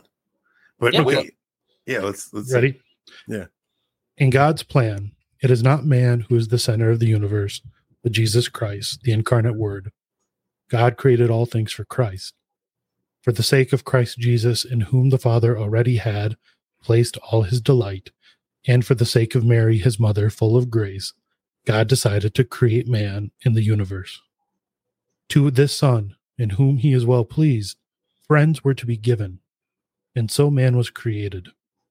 The race of man represents the friends of the bridegroom, mentioned by our Lord in the gospel. To this Son whom he loves, the Father will give a house and a garden. And so the universe was created. Man, created for Christ, is loved in him. We thus form, as it were, a wedding gift from God the Father to Jesus Christ, the bridegroom. So now, if you guys ever get the SSPX missile, it's much longer than that. It goes into a bunch of stuff about it. I'm not going to have Rob read it, but what I just realized while Rob was reading that is, Rob, you and I should be undercutting Kennedy and his audiobook stuff. You think so? Yeah, you got a great audiobook voice, and I think I can tell you I wouldn't give St. Christopher a Scottish brogue accent. Yeah, I think you got to work on a couple of accents, and I think we can steal some of his business. Listen, I think Taylor is coming on, not this week, coming up the week after. So if he's got another book coming out, see if we can sneak it from Kennedy. I'll work the voice a little before that. You got to go in a little smooth jazz. Oh, go ahead, Nick. You see that Mike Lewis is getting all worked up for this, but it's like, as the missile says, it's completely in tangent with Catholic teaching. It's exactly like what you have been saying for a while, Anthony. Like the whole thing about TC and all that, like they're not coming just for the mass. They're coming for the actual Catholic faith. Yep. That's what they're after. Yeah, it might have started with the traditional liturgy, but if you believe the Catholic faith, they are coming for you, and they want to strip it away from you to where you give up in despair. Did you guys see the Whoopi video from The View? I make sure never to watch anything. Okay, well, play. I sent it to you. It's like a 4-minute clip. I know. We don't have to play the whole thing, but you have to. You want to talk about them trying to change the faith? Look, because there's one part. I'll have you stop it if there's one part. It's about a minute in where Whoopi says something, and it's just it gets to the heart of how ridiculous all of this actually is. Okay, can you bring it up here? Yeah, bring it up. So Whoopi Goldberg went and visited the Pope, and she described her visit on The View when she returned. So let's see. Are we really playing The View on this show? Going to play this because, Robin, you have to get it. It's a pretty long thing. I'd say it's like 3 pages long, maybe 4. And just even if you don't read that, the amount of prayers you get in a Latin Mass missal are just phenomenal. Robin, I'll get you. Give me a second. I'll get a link for that missal here. It's right on the Angelus Press website. I thought Anthony was saying Rob at first. I was like, what? Rob? No, Robin asked. She said, "Can you put a link for the SSPX missal?" I was confused. I was like, what are you talking about? So there's the Angelus Press, there's the St. Andrews, there's the Father Lassance, there's the Baronius Press. All great, all slightly different. The worst part is like I'm sure there's parts of each that are completely unique to that missile, and you need all 4 of these $80 missiles to get all of it. I'm just gonna make a new one called the St. Thomas missile that has all the super missile. Yeah, the super missile that has all the pros in it. The thing is, I love the Father Lassance because it describes what's going on in the Mass in so many places. It'll tell you when the priest is up at the altar, and it'll give you these little highlighted footnotes in the upper right corner and telling you exactly, because half the time you can't hear the priest and you don't know what's going on up there, and it'll tell you exactly what the priest is doing. Sometimes it'll give you the little prayer he's saying up there. But the SSPX one, like Rob said, has other things that it offers that the Lassance isn't. Yeah. The Lassance has little pictures that show you what the priest is doing, how he's holding his hands. So I like the Lassance because it is pre-55. Its copyright is 1945. But that does make it difficult when all the Latin masses that you go to are 1962. Yeah. You know what I mean? So like, I wish the Angelus Press was pre-55, but I understand why the SSPX does 62. I don't know. I just wish that everything was more uniform. Wait till Pius the 13th shows up. Can't we just go back, man? Just make Can't we just be Catholic? Yeah, right. As I told Tim Flanders on the Mass of the Ages podcast stream that was going on today, I rated the stream and I just said we have to have Dominican right supremacy. That's the only way to go forward. That would be good. I personally, so all of the missiles I personally like the St. Andrews, I think the best, just because while I think the font is like the text font, the Father of Science is the most aesthetically pleasing, the St. Andrews literally gives a complete description of every single feast day. So it shows you like why the gospel is what it is, why every prayer, every part is the way that it is. And that's just great. And yeah, it's pre-55. I've never seen it. The problem with the Father of Science, as far as like, you're right, it's got that older typeset, but the problem is it's not. It's been republished as like an image of the old typeset, so it's not like they redid it all with the brand new typeset and realigned everything. It's more like, here's a page on which we printed an image of how it was in 1945. Yeah. It's kind of cool, but it's also kind of hard to read. It's funny because if you get the St. Andrews Missal, it's actually different than the St. Andrews Missal back in the day. So like, it's so funny when you get like a pre-55 St. Andrews Missal, gorgeous images, beautiful like sketching of saints and stuff like that. When you get a 1962 St. Andrews Missal, it's like all terrible 60s artwork. It's like they're priming the faithful. But then it's funny because when you get the reprints now, like the current one that you buy today, they not only went back to like all the pre-55 stuff, but they also went and they like struck a lot of like controversial stuff about like the laity responding in the context of dialogue masses. It's so funny. So they're just making it even better than it was. The other thing I'll say to people that are maybe new to the Latin Mass, there's a booklet called the Benedictus. I love the early 60s artwork. Yeah, he looks at it while he sings I don't know. Gather Us In. Yeah, sure. That one. Gather Us In. So there's a booklet called the Benedictus. It's basically you don't have to worry about figuring out the missal. You just go to the D. It's laid out for you because when you get one of these missals, you have to know where to flip for the mass and then the propers, and like you're using all 8 bookmarks in a missal. Definitely. Whereas with the Benedictus, it's just page after page after. Yeah, you go to the D, and they send you a new one. Do you guys have a problem with like using hand missals? Because like what the first TLM I ever went to, I don't know if this was like a singular grace, but I just instantly knew how to use it. And my son taught me. Your son taught you? My son figured it out before me. My son taught me. Yeah, Sean, I did screw that one up bad. My brain just went blank. I'm like, oh man. Yeah, but Sean, sometimes watching him bomb is better than him actually succeeding in the joke. So.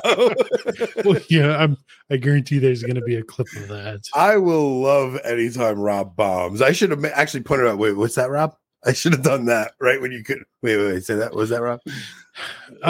So Nick, to answer your question, like I learned how and can do it just fine. But what I like the Benedictus for is when I'm at mass with my kids and they're grabbing at the book. And like, I don't want my $80, hand missal ripped. Especially because I'm really anal about my books. No, I am too. I see all the pristine books in the background. And so I am too. But see, I feel like the problem is that I have to, when I become a dad one day, by God's grace, I'm finally going to understand the average trad experience, because the problem is that I'm like in this cushy situation where I don't have any kids. The average experience, you're not going to get a chance to use a missal anyways, bud. Exactly. Not for like 6 or 7 years. Rob, did you get the little children's missal for your kids? I have gotten them 3 or 4 different ones. It doesn't matter. Yeah. No, I'm saying for your kids, for your actual kids. Yeah.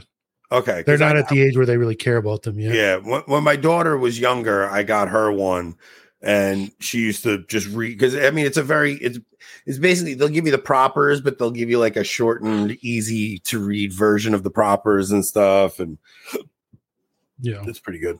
What were we doing next? Was we went through all the problematic Whoopi stuff? Goldberg. Oh, Whoopi Goldberg, that's right. A bastion of theological knowledge. Yeah, I want to get to something very specific. Hey. That's why She was a nun once She was or twice. How many sister acts were there? 2 at least. 3, I think. Oh, maybe yeah. 3, I think. Yeah, Okay. she just riveting philosophical intrigue. We're just about to be completely blown away. For real. And it was kind of shocking. Before we watch this, we should probably check with Kratos is about committing suicide just to see. If Hey, bro. Vatican II doesn't condemn it anymore, though. You're good. Because for 11 years, this is something I've tried to do. And, Damn, Anthony, she sounds like she smoked more than you. My 11 years. Is it Kamala Harris? She's brutal. Kamala Harris is you have old. to go through all these different ways. And we did it a different way. And the next thing I knew, I was in Rome. Yeah. Talking to him. And he was quite amazing. He is exactly what I hoped he would be, which is a pope for all people, regardless of religion, which I really appreciate. Cool. What? Shut this woman up. No, but she's right. She's right. No, I know she's completely right because like later on in the clip, there's like one of her co-hosts goes on and just like she says like, oh, I would consider myself a devoutly practicing. Yes, God. yeah. Let's play this whole thing. We'll get into all of it because this is nuts. Yes, it is. Nick, what do the manuals say about this, Nick? Honestly, look, this is like committing suicide. You guys get an indulgence for this. Come on. We didn't even have to buy it. Let's go. And I wanted to thank him for all of my gay friends. Yeah. And these people make our arguments for us. We don't even have to say anything about Francis. Go ahead. Keep going. Let's go. For all of my divorced friends. Yeah. It just gets better and better every single line. No, but you're going to see the punchline. Watch. Oh, gosh. Because he basically has said, listen, God loves you no matter what. Come back to the church. Yeah. I appreciate it. Yeah. And you don't always get to meet and say stuff to people. And I just, I thought, okay, I'm going to walk into this building and I'm going to burst into flames. But as it turns out, I did not. God and just I brought him some stuff from Sister Act. And he requested, He right? asked He asked for it. And this is a little bit of what that all looks like. Look how awkward. So awkward. Pleasure to meet you. And I'd like to meet you and my family.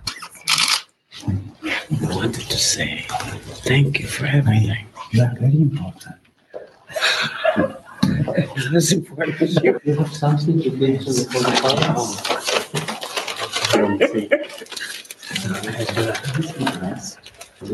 tell you, it's very interesting. The show. Yes. Yes. We're trying to help bring the sisters into the 21st century. There are no sisters left, thanks to you guys. Thank you for bringing the sisters to the 21st century. All this to get to one stupid line that I want to hear. So just keep going. Really? Yeah, it's important. One of the best things you can do for people is to help them to have joy and to make them laugh. Yes, I'm trying.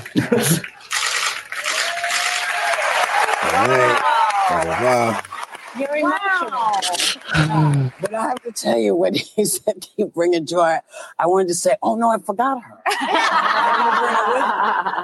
But it was a wonderful sentiment. Yeah. That's a wonderful Whoopi, when I was a little kid, I got John Paul II came to Miami, and I wasn't a one-on-one. I got close to him with hundreds, thousands of other people, and I felt this. And I'm a jaded, cynical, disgruntled Catholic, and I felt this wave of something, of emotion. Did you feel that? Well, you know what? I went to Catholic school, and Clearly. the first pope I ever knew about was Classic. called John the 23rd. A good And book. Listen he to this. was instrumental in saying to the powers that be, listen, we cannot continue to do these masses in Latin because not everybody speaks Latin. Do the mass in the John the language of 23rd didn't say people that. We are Shut up, woman. John the 23rd didn't say that. This woman has no idea what she's talking about. But it's not even what I want you to get to. It's coming He up. said to the powers that be. To the He powers was the that be. power that Yeah, right. was. Gosh. These people know nothing. Are we done yet? Almost. Keep going. Come on. Killing me with this clip. Yeah. giving the mass to, and tell these nuns to lighten up with these clothes. Yeah, that works so it's well. too heavy. Works so we need well, to Whoopi. be here. And it's been a very long time. And they really gave him a lot of hell about this, saying, how dare you come in and change this and blah, blah, blah. And this Pope gets a lot of hell from people because he is saying things that seem to freak people out. He's pretty progressive for a pope. Well, he's very progressive. He's a human being, as Yeah. it turns out, which is what I really liked. And he is doing his Go best watch to... Michael Lofton. Go watch Michael Lofton. He'll clear everything up. Listen, keep going. Just get to the stupid part. I don't want to talk after. Come on. be a human for everybody. Yeah. You know, because he knows that we're all flawed. He's flawed. I'm flawed. He's you're definitely flawed. But he's like, listen, we can bring the best we can, bring the best of us. So, you know, I don't know that it's going to jump me back into church, Whoopi. but listen. Stop right there. You know, That but was what I it wanted to did get to. was So all of this, the Pope of the world, he's the Pope of all religions. I don't think I'm going back to church. So all of this is Francis's evangelization. I mean, I'm not going to go back to church. I mean, you know, I went to thank him for my gay friends, and I went to thank him for my divorced friends. And he's a human being, and he's a progressive. Great. Awesome. Thank you, Francis. You're doing a great job.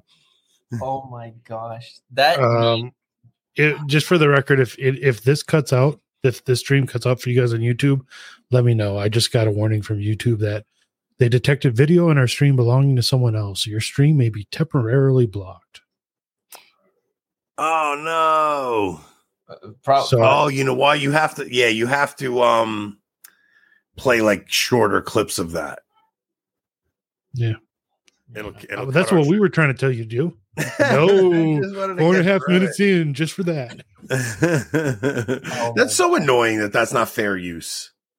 Well, it is like because we were talking. They're just I don't know. Whoopi Goldberg is just an absolute mouthpiece to the machine. And to have her go over and give what we all know, right, is actually striving to practice devout Catholics. I mean, this is a million miles away from the 2,000 Catholics that I walked with, you know, a week ago, who are striving for holy families and the restoration of all things in Christ. Different religion. It's a completely different religion. And to say, like, you see all of those view hacks getting up there and saying, well, I'm a disgruntled Catholic, or, you know, I'm a Catholic, but I disagree with the church's teaching, or, you know, I used to go to Catholic school and thank goodness we don't have mass in Latin anymore and we lighten up a lot. What about Sunny saying, she actually says after that, we won't play it again, but she goes, I am a devout Catholic. But I disagree with the church's teaching on homosexuality. And I disagree with the church's teaching on that. Like she goes through a litany of all the things she disagrees with. It's not notice how it's never She's anything really just a devout Episcopalian in the end. No, she is. Yeah. Notice it's never like anything actually interesting that they disagree with the church in, like, you know, some obscure scholastic point. It's always just the classic, same old. I believe in the energism of Palamas. It's never something like that.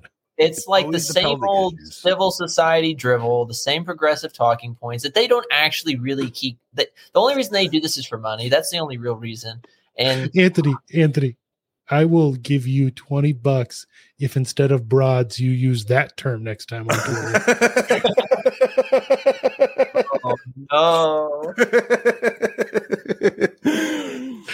He's half a broad. I'll say them both. oh no. That nicely sums up just the current state of where everything is at, and it is so annoying, but it's not surprising. like it's not surprising at all. And so, man, it's just annoying because see, this is what's annoying. If the Holy Father, the successor of St. Peter, cared about her, right, it wouldn't be about bringing joy and positivity. The true joy, the actual fruit of the Holy Ghost, right, is with divine charity in the soul through sanctifying grace, which is what he should want for her. So if he knew anything about her, maybe he just doesn't have access to the internet like that old Pope-splaining line is going. I'll be honest, I don't think he has a clue who she is. I think he, all these celebrities he meets. He met Sylvester Stallone, and he's like, "I watched you all the time when I was a kid." What? But beforehand, someone whispered to him, "Holy Father, make sure you laugh at anything the black lady says." Okay. Especially after the incident where he didn't kiss the black cardinal. Well, it's like the video I put up yesterday on my show. So I did a news story on that the pro-homosexual nun that got invited to the Vatican. Yeah. They did that photo op and stuff like that. Where is the traditional Catholic families or the priests that have been dying to like talk to the Holy Father getting their audiences? No, just a bunch of secular celebrities. The Catholic Church is the ark of salvation. It is not the chaplain to the UN. And that's exactly what's going on. I will be so happy if I am 80, 90 years old and I finally hear a pope bring up the subject of sexual sins in an encyclical context. Some crazy thing like that. I'm just dying for it because we need to stay full. There's two main goals of the synod process. One is the synodal process itself. It's a perpetual conclave. Turns it democratic. But it's just a perpetual council. Mm-hmm. If anytime they want to get a new thing in and say, "Hey, we got a synod every 2 years. We do this every 2 years, guys." And that goes to show you that can't be the Catholic Church, because again, like we have a once and for all deposit of faith that we understand more explicitly as time goes on, and that's it. We don't always. The ever evolving thing is exactly what one of the commenters said. It's modernism on parade. It's literally modernism in the classical sense of the term. The problem with a unifying pope is a unifying pope would cause a massive schism because you cannot unify without truth. And if you have a pope who starts speaking the truth, you're just going to get a schism, but you'll unify the faithful. Yeah, that is the only way to unify us at this point. Yeah, it's the only way. So then the other goal of what we're seeing is universal communion. Yeah. They want to open communion up to everyone. I'm talking Protestants. Which makes it completely meaningless. It makes it sacrilegious on a level that's even worse than we see today. I mean, I would say the majority of communion receptions are sacrilegious. I would agree with you. I think that I said it, I think the last time I was on the show or 2 times ago, that we've systematized sacrilege because we don't ever preach on the sacrament of penance in common parlance. We don't ever really preach on hell, 4 last things, mortal sin. My students, right, these all come from Novus Ordo families. They've been going through faith formation their entire life. I ask them what a mortal sin is, right? 7th graders, no clue at all. Yeah. They're like, I've never even heard of it. I'm like, how have you not heard of this? And you've been going to quote the Catholic Church your entire life. I say that, then they should never have received First Communion. Exactly, 100%, because that's on their parents, that's on them, that's on teachers, etc., for just not teaching them and things like that. But you're absolutely right. I think that's what they want. And again, it fits the world fraternal model. Right? Yep. If you want to unite everybody, then why not bring them into what is supposedly supposed to unite all of us? But yes, we can only have true unity. Like the mark of the church, one Holy Catholic and Apostolic Church. One is that amidst many facets is that we're one in faith. Is this the same faith? No. And what I'll say, look, the irony of it all is the more they open communion up, the less people will attend. Yeah. It's like they think we'll let the Protestants come receive. We'll let everybody receive. None of them will come. It'll be a big show for the first couple of times, and it'll last for a couple of weeks, and then everybody's just gonna go. Nobody believes any Protestant that takes their faith seriously wouldn't dare receive Catholic communion. So you're going to just get these posers who just do it for the photo op, and once the photo op's done, it'll be over. It seems that like the Novus Ordo Church and like mainline cringe Protestantism, like Anglicanism and Episcopalianism, etc., they're just like trying to see who can outdo each other and get to this further point to where eventually when that entire generation dies, you're pretty much left with two major groups in quote Western Christianity, the trads and like the evangelicals. And that's like, we'll be the ones to survive. All Francis is doing is what the Episcopalians and Methodists started doing, however many decades ago. Decades ago, yeah. Yeah, and nobody goes to, like, you guys think the Catholic parishes are empty? The Anglican parishes are deserted. Exactly. Yep.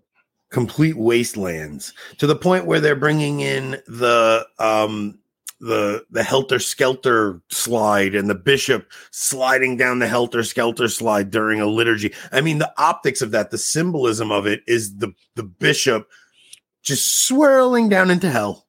You guys did a great job on your interview the other day. Well, interview, but your discussion on Brian Holdsworth's interview with Pints with Aquinas. Yeah. Because one thing that I Brian Holdsworth, he's awesome. I don't know why I haven't had him on my show. I'd love to have a conversation with that dude. He's a great dude, from what it seems.